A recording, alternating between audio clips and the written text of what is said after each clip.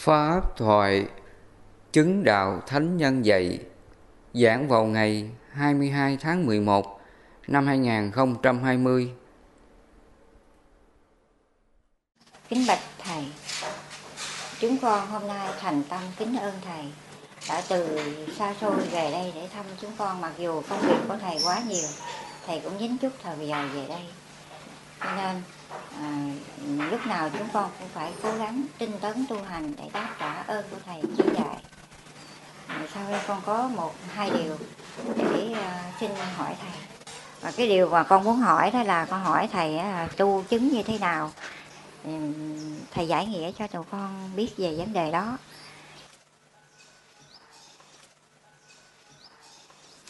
Qua câu hỏi của sư cô Liễu Huệ, hỏi Thầy về cái vấn đề người chứng đạo. Chứng đạo là sao? Thì sẵn đây Thầy cũng chia sẻ điều này cho quý Phật tử hiểu. Thì trong Kinh Tứ Niệm xứ, Đức Phật Ngài có dạy là quán thân thọ tâm pháp để mà khắc phục, đoạn trừ các tham ưu, các phiền não trên thân thọ tâm pháp. Nơi này nó có những cái chướng ngại, khổ đau, nghiệp chướng phiền não gì thì Phật dạy mình chánh niệm để mình tu tập, để mình ngăn, mình diệt, mình xả nó. Khi mình xả đến đâu á, là cái tâm mình nó được yên ổn, nó được thanh tịnh, nó được an lạc giải thoát, thì đó là chứng đạo. Cho nên cái nghĩa chứng đạo là chứng cái tâm giải thoát. Mình không có làm cái điều ác, điều xấu. Mình không có phiền não đau khổ, cố chấp điều xấu, điều ác với ai. Tâm mình nó hoàn toàn hỷ xả và tha thứ. Tâm mình không có đau khổ điều gì, thì cái đó Phật gọi là chứng đạo. Vì vậy trong Kinh Pháp Cú khác, Đức Phật Ngài có nói đó: ý điều lời thận trọng, thân không làm điều ác, ba nghiệp này thanh tịnh, chứng đạo thánh nhân dạy. Cái từ chứng đạo là gì? Là mình làm cái điều thiện, mình không còn làm cái điều ác. Mình từ bỏ các điều ác, mình không làm nữa, và mãi mãi về sau mình không làm cái điều đó nữa. Đó là chứng đạo đó. Khi mình không còn làm điều ác, hành động điều ác, nói lời ác, thì đó là chứng đạo. Cho nên cái nghĩa chứng đạo là cái tâm không có đau khổ, không có còn làm cái điều ác nào. Ba nơi thân khẩu ý. Vì vậy Phật nói ý điều lời thận trọng, thân không làm việc ác, ba nghiệp này thanh tịnh, chứng đạo thánh nhân dạy. Thì trong cái chữ đạo á, chỉ cho là cái nơi thanh tịnh, cái nơi không còn đau khổ, cái nơi không còn điều ác nào. Mình không còn làm cái điều ác nào nữa với ai nữa. Đó là chứng đạo. Vì vậy trong bát chánh đạo á, Phật có dạy cho mình là đạo đế là con đường đưa đến diệt đế. Diệt đế là nó chấm dứt mọi hành động ác của ta, ba nơi thân khẩu ý. Đồng thời á, ba nơi này mình không còn chịu những cái khổ nào tác động nữa. Thân này mình không chịu khổ tác động. Rồi miệng mình không còn chịu những cái khổ nào nói ra làm cho mình khổ và mọi người xung quanh khổ nữa. Ý mình không suy nghĩ những điều bất thiện, hại mình, hại người, hại tất cả chúng sinh nữa. Thì tất cả ba nơi đó mà mình được thanh tịnh, mình được chấm dứt mọi điều ác, không còn đau khổ, đó là chứng đạo. Vì vậy Phật nói đạo đế là con đường đưa đến diệt đế là vậy. Thì nãy giờ Thầy giải thích cho Phật tử mình hiểu như vậy. Chứng đạo như Phật dạy chúng ta nó rất là dễ hiểu, đơn giản, không có cao siêu huyền hoặc. Có một số người ta nghĩ chứng đạo là khi mình tu á, mình phải có năng lực thần thông để mình điều khiển mọi cái vật chất nó làm theo ý mình. Ví dụ mình nói cái hoa này bay lên thì nó bay lên. Có những người ta hiểu chứng đạo là mình có những cái năng lực siêu việt đó. Thì theo như trong kinh Nguyên Thủy Nikaya á, khi nói đến một bậc chứng đạo á, chấm dứt mọi phiền não đau khổ, không còn nhân quả luân hồi, thì Phật dạy vị đó là vô lậu, A-la-hán. Vị này không còn tham sân si, đó là vô lậu, A-la-hán. Đồng nghĩa là vị đó là chứng đạo. Hoặc là có một cái bài kinh khác, có lần nọ vua như là vua Bình Sa Vương á, đến hỏi Phật, kính bạch Đức Thế Tôn, Thế Tôn cho con được hiểu, được biết một bậc chứng đạo, các ngài có những cái gì để mà chúng con được nhận biết. Thì lúc đó Đức Phật ngài mới nói, đại vương muốn biết vị đó chứng đạo thì trước hết đại vương phải cộng trú nơi vị đó, thì quan sát cái đời sống của vị đó mà vị đó thành tựu được. Thứ nhất là vị này sống có giới hạnh, có đạo hạnh. Thứ hai nữa là vị này có lòng tin hoàn toàn nơi Tam Bảo, Phật Pháp Tăng. Thứ ba nữa là vị này chứng được thánh lý. Nghĩa là gì? Chứng được trí tuệ vô lậu, hiểu được bốn diệu đế, khổ tập diệt đạo, hiểu được đạo đế và các pháp hành trợ đạo. Vị nào mà giác ngộ được, hiểu được, sống giải thoát được với chân lý này thì vị đó là chứng được thánh lý. Nếu đại vương á, thân cận vị đó mà đại vương quan sát được vị đó đạt được các tiêu chuẩn như vậy, đó là vị ấy đã chứng đạo rồi. Phật ngài có dạy cho vua Bình Sa Vương, thứ nhất là vị này có giới hạnh, đạo hạnh. Về giới hạnh, phạm hạnh, vị này thanh tịnh, sống an lạc nơi cái giới hạnh của vị đó. Nói về giới hạnh của người tỳ kheo thì có 250 giới. Rồi ni là 348 giới. Còn cư sĩ bát quan trai giới là 8 giới. Còn sa di thì 10 giới. Còn cư sĩ Phật tử mình thọ 5 giới. Thì nếu mà chúng ta ở trong cái hoàn cảnh nào, xuất gia hay tại gia, là nếu mình làm đúng được các giới hạnh này, mình giữ gìn nghiêm chỉnh, không có vi phạm, thì đó là mình được chứng đạo. Như cái phần thầy nói hồi nãy, chứng đạo là cái tâm thanh tịnh, cái tâm không còn làm điều ác, điều xấu, điều sai nào. Nhờ mình sống như vậy cho nên mình không có khổ, phải không? Ví dụ như người cư sĩ á, nếu mà chúng ta sống giữ gìn 5 cái giới của người cư sĩ á, thì từ nay á, mình không còn tạo cái nghiệp nhân quả xấu ác nào để mình khổ đau nữa. Có thể là trước đây mình lỡ tạo các nghiệp này, phải không? Bây giờ nhân quả khổ nó đến. Ví dụ trước đây mình lỡ sát sinh hại vật, ăn uống phi thời lặt vặt mà dẫn đến bệnh tật. Mình đã tạo nghiệp rồi, mình đã bệnh rồi. Thì cái này Phật gọi là điều ác đã sinh. Những gì mình tạo nhân quả quá khứ, nó thành nhân thành quả. Mình đang thọ cái quả khổ của nó. Cái đó gọi là điều ác đã sinh đó.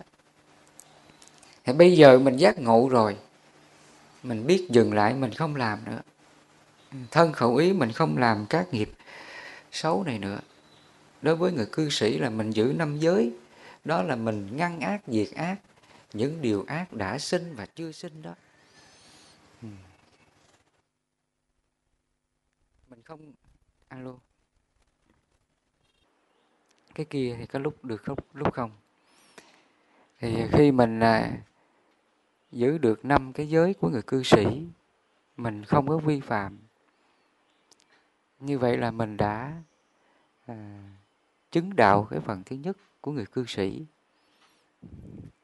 Thầy lặp lại, chứng đạo là mình không làm điều ác nha, mình không có còn làm điều ác nào với ai nữa, đó là chứng đạo đó. Và khi mình chứng đạo thì nó có cái quả giải thoát của nó chứ, phải không?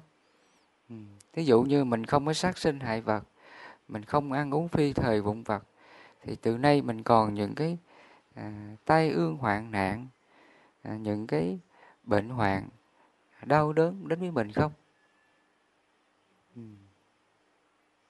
Từ từ đó nó hết. Đó. Cho nên là cái pháp của Phật hay lắm.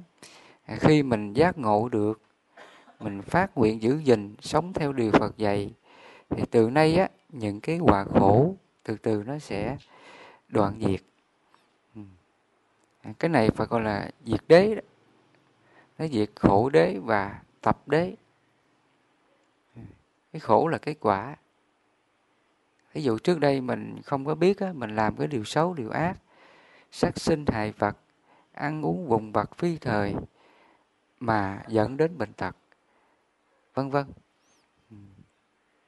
Bây giờ mình biết tỉnh ngộ, mình biết giữ gìn, mình không làm nữa. Mình sống theo Phật dạy, biết ăn chay, biết từ bỏ việc sát sinh, thì dần dần cái cơ thể mình nó được an lạc. Những ai mà đã sống được những cái đạo đức này thì an lạc lắm. Thì khi mình an lạc như vậy, đó là cái quả. Cái quả mình hưởng được cái quả giải thoát của Phật. Cái đó cũng là chứng đạo đó. Cái quả của sự chứng đạo là vậy đó. Cái kết quả của nó là vậy. Và tiếp theo nữa là kết quả của cái việc chứng đạo nữa là gì? Khi mình không có làm điều ác, mình không có sát sinh hại vật nữa, thì mình có làm khổ con vật đó không? Không còn nữa. Đến đây là thanh bình. Muôn loài được sống tự do thanh bình, không bị người khác bắt nó, giết nó, ăn thịt nó nữa. Đó là cái quyền hạnh phúc của muôn loài, đem đến cái sự an lạc, hạnh phúc của muôn loài. Đó là kết quả của sự chứng đạo đó. Chứng đạo là vậy đó. Cho nên Phật nói là ý điều lời thận trọng, thân không làm điều ác, ba nghiệp này thanh tịnh, chứng đạo thánh nhân dạy là vậy. Khi mình chứng đạo, mình không làm điều ác với ai nữa, đến muôn loài vạn vật chúng sinh nữa, thì cái môi trường hạnh phúc được lan tỏa. Mình ban đến cái sự thanh bình, hạnh phúc tự do cho muôn loài, không còn phải chứng kiến bao nhiêu cảnh chết chóc đau thương của muôn loài nữa. Đó là cái hạnh phúc. Cho nên thiên đàng cực lạc nó là hạnh phúc là như vậy đó. Mà cái gì tạo ra hạnh phúc đó là chỉ có ta, phải không? Chỉ có mình mới làm được thôi. Mình có trí tuệ, mình giác ngộ được nhân quả thiện ác một cách phân minh công bằng. Mình sát sinh hại vật thì mình gây khổ cho mình, cho muôn loài. Đồng thời mình phải chịu cái quả khổ đó. Quả khổ này nó đến thì như chúng ta được biết đó, nhiều lắm. Tai ương, dịch bệnh, tai nạn, bệnh hoạn, chết chóc. Nó nhiều cái hoàn cảnh bất hạnh đau khổ xảy ra. Thì cái này nó cũng là từ cái nhân quả sát sinh đó. Cho nên trong kinh Phật có nói đó, người nào mà gây sát sinh nhiều á, thì sẽ bị đọa vào ác thú đọa xứ địa ngục là vậy. Cho nên khi mình ngộ ra điều này á, mình biết dừng lại, mình không làm các điều ác, điều khổ nào với ai, thì đó là chứng đạo. hạnh phúc ngập tràn. Đó. Hoặc là trước đây á, mình chưa có biết tu, mình ăn uống vụn vặt phi thời, vì vậy mà bệnh nó rất nhiều, phải không? Nhiều cái bệnh. Thì cái này là do ai? Do ai mà mình bị bệnh? Do mình thôi. Bây giờ mình giác ngộ được Phật dạy bệnh này do mình ăn uống vụn vặt phi thời, nhiều cái thực phẩm không tốt, vì vậy mà bị bệnh. Bây giờ mình biết giữ gìn cho nó đúng, ăn uống đúng thời, không ăn uống phi thời. Do mình sống như vậy mà bệnh tật này nó từ từ nó hết. Đó. Và khi nó hết thì mình an lạc không? An lạc liền. Đó là kết quả thiết thực hiện tại. Đó là chứng đạo rồi. Khi mà chứng đạo rồi, cái thân này nó không có bị những cái khổ thọ đến với thân này. Cho nên trong cái sơ thiền Phật có nói đó, một vị mà chứng sơ thiền á, thì vị này có 5 cái quả: tầm, tứ, hỷ lạc và nhất tâm. Nghĩa là vị này không có khổ, thân thì không có đau nhức hành hạ, khổ sở, tâm thì thanh thản an lạc, lúc nào nó cũng khinh an hỷ lạc.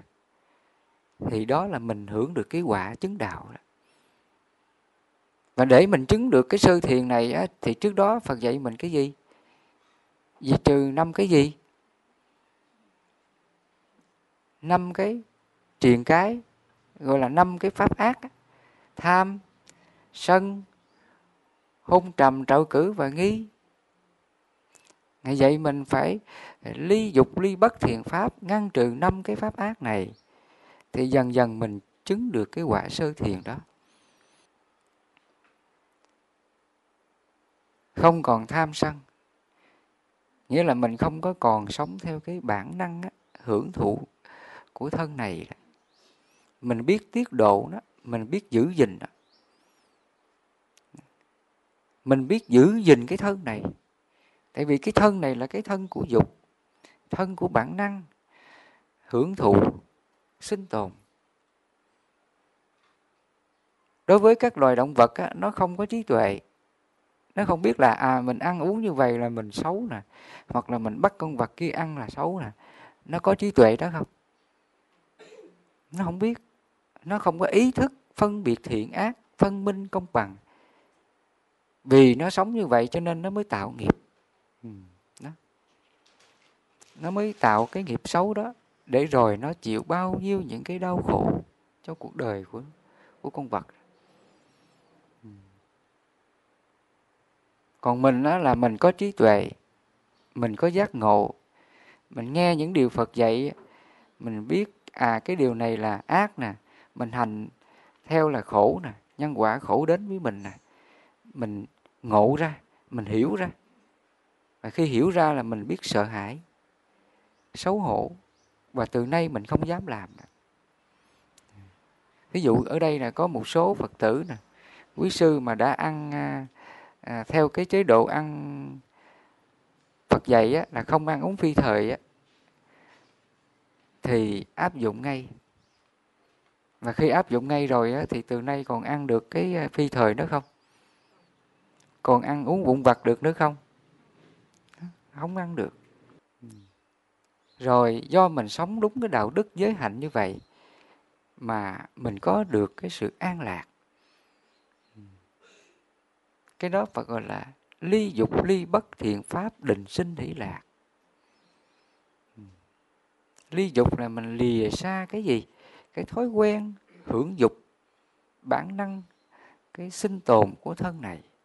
Mình không có sống theo bản năng của nó. Mình biết làm chủ đó. Thì cái đó Phật gọi là mình đoạn trừ được thân kiến đó. Nhớ. Hôm nay thầy nhắc lại một xíu thân kiến. Thân kiến là gì? Là thân của bản năng sinh tồn, thân của dục. Khi mình sinh ra là mình phải lệ thuộc nó rồi. Đói là phải ăn, khát là phải uống, mệt là phải nghỉ. Còn nếu mà mình không có đầy đủ cái này á, thì sao? Nó phản ứng phải không? Nó khổ liền à. Khi khổ thì mình khóc, mình la, mình đòi, vân vân. Đấy, bao nhiêu phiền não nơi mình, gia đình mình. Cũng vì cái thân này mà mình khổ là như vậy đó. Cái đó là thân kiến đó. Cho nên khi mình giác ngộ ra sự thật nhân quả khổ đau tự thân này tạo ra đó, thì từ nay mình biết dừng lại. Mà mình biết dừng lại là mình phát nguyện á, sống theo cái giới hạnh này của Phật. Đến đây á, mình trân quý cái giới mà Phật dạy lắm. Mình xem cái giới Phật dạy nó cao quý lắm. Tại vì mình đã giác ngộ nó ra, mình hiểu nó ra, và mình áp dụng, mình thấy an lạc, giải thoát. Tự nhiên là mình thấy trân quý giữ gìn. Nó còn hơn là vàng, là bạc, ngọc ngà, châu báu trên hành tinh này. Cái giới pháp mà Phật dạy cho chúng ta, nó lợi ích là như vậy. Khi mình áp dụng được rồi là nó diệt trừ mọi cái điều khổ, cái điều ác nơi thân tâm này. Cho nên vì vậy Phật nói là tam vô lậu học. Tam là ba giới định tuệ. Vô lậu là không còn nghiệp chướng phiền não thân tâm của ta nữa. Mình không còn bị bệnh đau, bệnh tật, không còn bị khổ não trên cái thân này nữa. Đó là vô lậu đó. Cho nên Phật nói ý điều lời thận trọng, thân không làm việc ác, ba nghiệp này thanh tịnh, chứng đạo thánh nhân dạy là vậy. Cho nên cái nghĩa chứng đạo nó, cái nội hàm của nó là rộng khắp. Nó rộng lắm. Mình không làm điều ác nào cho mình, cho chúng sinh, đó là mình đang chứng đạo. Và cái hành động chứng đạo này nó ở trên cái trí tuệ của ta, trên cái chánh niệm của ta. Mọi cái hành động, mọi lời nói, mọi suy nghĩ nó đều có trí tuệ dẫn dắt. Phật gọi là như lý tác ý, hoặc là như lý giác sát. Từ nay á, mình làm cái việc gì á, nó đều giám sát cái suy nghĩ của mình, lời nói của mình, thân của mình. Lời nói của mình khi nói ra là nó phải giám sát. Phật gọi là chánh niệm tỉnh giác. Nó chánh niệm liền. Nó chuẩn bị nói cái điều gì với ai á, trong tâm của nó xét thấy rằng mình nói ra cái điều này là bất lợi đó. Nói ra điều này là hại cái người nghe đó, làm người nghe khổ, bất an đó, thì nó chấm dứt, không nói liền, dừng nói liền. Nhờ có trí tuệ hiểu biết đó, nhờ có chánh niệm đó mà mình dừng lại không nói. Đó là mình đang chứng đạo đó. Cho nên cái người chứng đạo là nó có cái lực của nó. Và gọi là niệm lực mà, thấy không? Trong cái ngũ căn ngũ lực, ngũ căn ngũ lực. Ngũ căn là tín căn, tấn căn, niệm căn, định căn, tuệ căn. Ngũ lực gồm có là tín lực, tấn lực, niệm lực, định lực, tuệ lực. Thì trong đó là có tín lực. Tín lực là niềm tin đó. Những gì mình hiểu ra, mình thấy nó rõ ràng như thật, rồi mình áp dụng vào những điều Phật dạy đó, mình thấy nó hiệu quả, mình thấy nó kết quả, mình thấy an lạc, hạnh phúc, không có đau khổ. Và từ đó mình tin vào cái chân lý của Phật đó. Đó là tín lực. Nó tin bằng cái sự trải nghiệm thực chứng của nó, chứ không phải là tin bằng cái nghe. Cái niềm tin đó, tín lực này đó là nó tin vào nơi những gì mình trải nghiệm, mình an lạc, mình giải thoát được. Chúng ta phải hiểu cái tín lực nha. Tín lực là cái niềm tin từ sự trải nghiệm tu tập mà mình hành theo điều Phật dạy. Mình sống, ứng dụng theo điều Phật dạy. Và mình không còn đau khổ, phiền não với ai điều gì nữa. Và từ nay mình tin vào cái điều Phật dạy đó. Cái đó gọi là tín lực. Còn mình đọc kinh sách mình hiểu á, cái đó gọi là tín căn. Thí dụ hôm nay á, Phật tử mình đến đây nghe thầy giảng nè, mình nghe thầy phân tích giảng dạy như vậy, mình đang hiểu ra đó, đó là tính căn đó. Mình đang nghe Pháp, hoặc là mình đang đọc kinh sách, vân vân, đó là mình hiểu ra cái Pháp Phật dạy, đó là tính căn. Tính căn là niềm tin chân chính. Tánh căn là mình siêng năng, hàng ngày mình tiếp tục nghe Pháp, trau dồi Pháp. Những gì không hiểu thì mình phải thưa hỏi. Đó. Những gì hiểu rồi á, mình cố gắng mình áp dụng thực hành. Thực hành khi nào mà nó có kết quả rồi, an lạc rồi á, thì lúc này nó có là tính lực rồi. Cái tính lực này nơi tự thân mình làm ra, mà không ai cho mình cái niềm tin đó. Cái đó gọi là tính lực. Thí dụ như là bây giờ á, mình làm cái hoa này, trước đây á, mình chưa biết làm, người ta hướng dẫn cho mình làm, phải không? Mình tin theo, mình làm theo. Khi làm theo rồi á, mình được rồi, mình tin chắc rằng mình làm được rồi. Bây giờ người ta nói mình chỉ làm như vậy là sai, không đúng. Mình biết rằng mình đã làm được rồi. Mình không còn tin những ai nói mình cái điều này điều kia nữa. Tự nó xác chứng chính đó. Là như vậy. Cái đó gọi là chứng đạo đó. Nó chứng bằng cái niềm tin chân thật. Nó chứng bằng cái sự thực hành, trải nghiệm nơi bản thân mình. Đồng thời mình an lạc giải thoát trên cái sự trải nghiệm đó. Hết đau khổ. Đó là tín lực. Và khi mình có tín lực này rồi á, thì từ nay á, ai có nói mình bất cứ điều gì mình không còn nghe theo họ được. Nó không còn lung lay nữa. Hoặc là bây giờ á, thí dụ như là mình có niềm tin rằng là mình không ăn uống phi thời nè, ăn ngày một bữa nè, mình đã có trải nghiệm, mình đã có an lạc, hạnh phúc cái việc ăn như vậy. Thì bây giờ có người khác họ nói mình ăn như vậy là thiếu chất nè, ăn như vậy là thiếu dinh dưỡng nè, ăn như vậy là không có khoa học nè, ăn như vậy là khổ hạnh ép sát nè, vân vân. Khi họ nói như vậy mình còn sợ họ nói không? Mình còn tin theo họ nói không? Không còn tin nữa. Đến đây là cái niềm tin của mình nó không còn lung lay nữa. Dù ai có nói bất cứ điều gì, mình không còn nghe theo họ được. Vì mình đã có một cái lực, có cái niềm tin vào cái thiện pháp Phật dạy. Cái đó gọi là tín lực đó. Tín lực vậy. Cho nên là 5 cái lực: tín lực, tấn lực, niệm lực, định lực, tuệ lực. Nếu ai mà trải nghiệm những điều Phật dạy, mình có an lạc, hạnh phúc, thì mình có đầy đủ các lực này. Chỉ cần là mình chứng một trong 5 cái lực này, mình cũng thành là A-la-hán rồi đó. Đó là sự thật.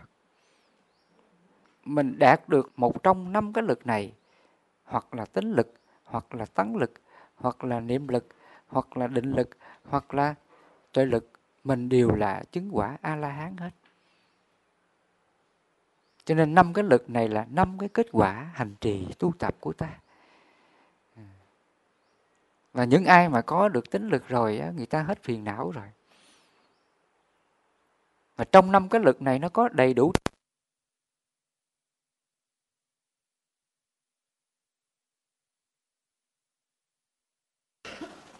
Khi mình đã có cái niềm tin vào cái chân lý đó rồi, thì từ nay mình không dám làm cái điều sai nào.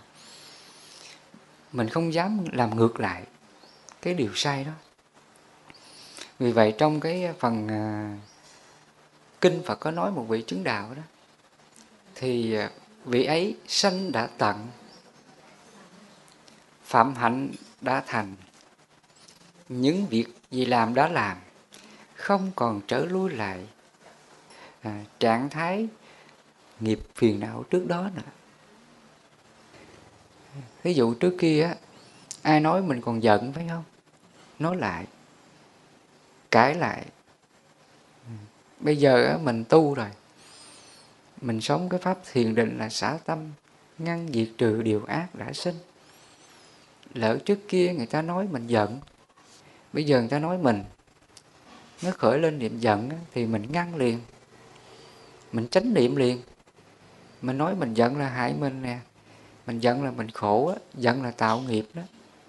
Khi mình như lý tác ý, mình hiểu được cái ý xấu đó, cái nghiệp xấu đó, thì lòng mình biết xả liền, xả ngay. Mình không có chấp cái điều xấu, cái điều giận đó nữa đó. Do mình tu tập như vậy, lâu dần nó thành lực, nó thành cái lực nơi tâm mình. Mỗi ngày mình tác ý, mình xả tâm vậy thì cái giận này nó giảm từ từ, nó xả từ từ. Trước kia người ta nói mình giận liền, bây giờ nói hoài mà mình không giận nữa đó. Thì cái tâm đó gọi là, nó là gì? Lúc mình đang tu lúc mình chưa có hết cái nghiệp tham sân si mỗi khi nhân quả nó đến, mình tác ý như vậy mình siêng năng tác ý như vậy thì nó là cái lực gì? Nó là tấn lực.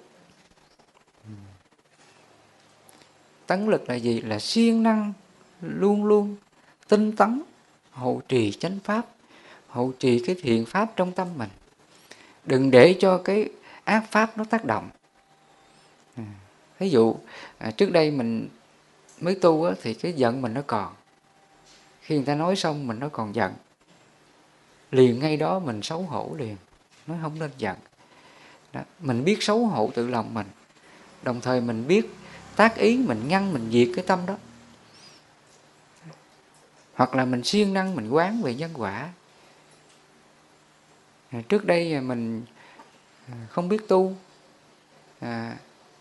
quá khứ mình không biết tu, mình tạo cái nghiệp xấu làm ai khổ. Bây giờ nhân quả nó đến khiến mình bị người này làm khổ mình, bị người kia hại mình, bị người kia thù oán mình. Nó có những cái nhân quả nghiệp chướng của mình như vậy. Khi mình hiểu ra thì mình tác ý cái tâm gì? Cái tâm hỷ là hoan hỷ, chấp nhận bằng lòng, vượt qua. Không có than phiền rằng là tại người này ác, tại người này xấu, tại người này hại mình. Nó không có đổ thừa ai hết, và nó tự nhịn lỗi. Nó tự nhìn vào cái lỗi nghiệp chướng phiền não trước đây của mình. Thì những lúc đó, đó là mình đang tinh tấn đó. Tinh tấn lực, cái lực của thiện pháp. Lúc nào mình cũng nhớ lời Phật dạy, siêng năng áp dụng lời Phật dạy. Dù ác pháp đến, hoàn cảnh xấu đến, nghịch cảnh sóng gió có đến, nhưng lòng mình luôn chánh niệm trong cái thiện pháp. Đó là tấn lực đó nha. Nhờ mình sống trong cái tấn lực như vậy dù hoàn cảnh khổ, hoàn cảnh xấu đến thì mình có khổ không? Không có khổ được. Đó là sự an lạc, giải thoát, niết bàn. Cái đó Phật gọi là niết bàn. Vì vậy Phật nói, trong một đống bùn nhơ, hoa sen mọc lên đó. Nghĩa là trong cảnh khổ mà hoa sen vẫn mọc. Vì mình có tín lực, tấn lực. Lúc nào mình cũng sống trong thiện pháp. Cái tâm mình nó không có tiêu cực, nó không có nghĩ xấu ai điều gì. Có thể người này không tốt, người kia không tốt, nhưng lòng mình thì cứ niệm tha thứ và hỷ xả. Chắc thầy nói một chút xíu rồi nghỉ. Chứ cái bây giờ hôm nay là cái hệ thống âm thanh nó không hỗ trợ tốt. Coi như là cái bài nói chuyện này thì lúc được lúc mất.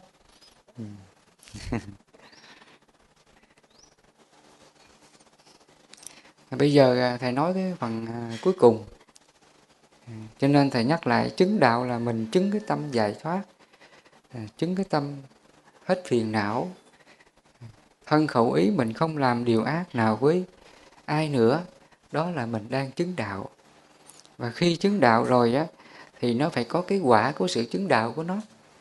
Phải không? Thí dụ như khi mình không ăn uống phi thời thì mình không còn bệnh đau. Đó là sự chứng đạo, đó là cái quả của nó. Rồi khi mình không nói lời hung ác hung dữ, mình không còn chê bai chỉ trích, hơn thua hờn giận ai, thì mình hạnh phúc không? Hạnh phúc. Người thân mình hạnh phúc không?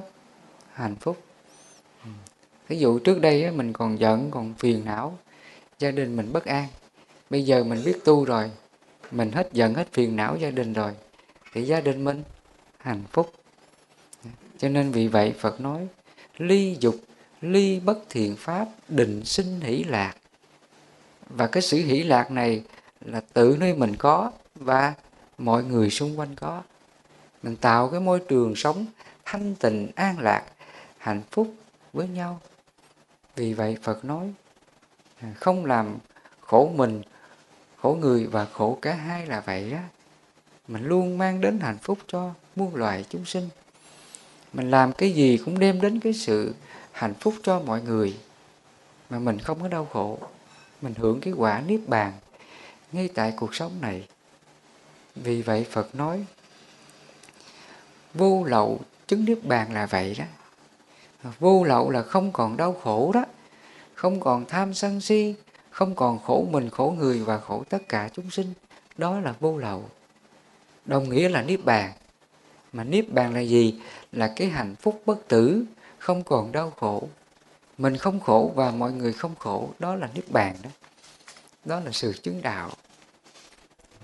Cho nên hôm nay nhân cái câu hỏi của sư cô Liễu Huệ, thầy giải thích qua ý nghĩa chứng đạo là vậy đó nha. Ai mà sống được như vậy thì cuộc sống mình hạnh phúc, hết đau khổ liền. Mà khi mình bỏ cái thân này, mình ở trong niết bàn luôn, mãi mãi. Hiện tại này mình chứng đạo là mình hết khổ là niết bàn rồi. Và khi cái thân này á mình mất đi thì tự nó là niết bàn. Nó không có mất niết bàn. Niết bàn thì là một thôi. Khi mình còn sống thì mình đã sống trong niết bàn.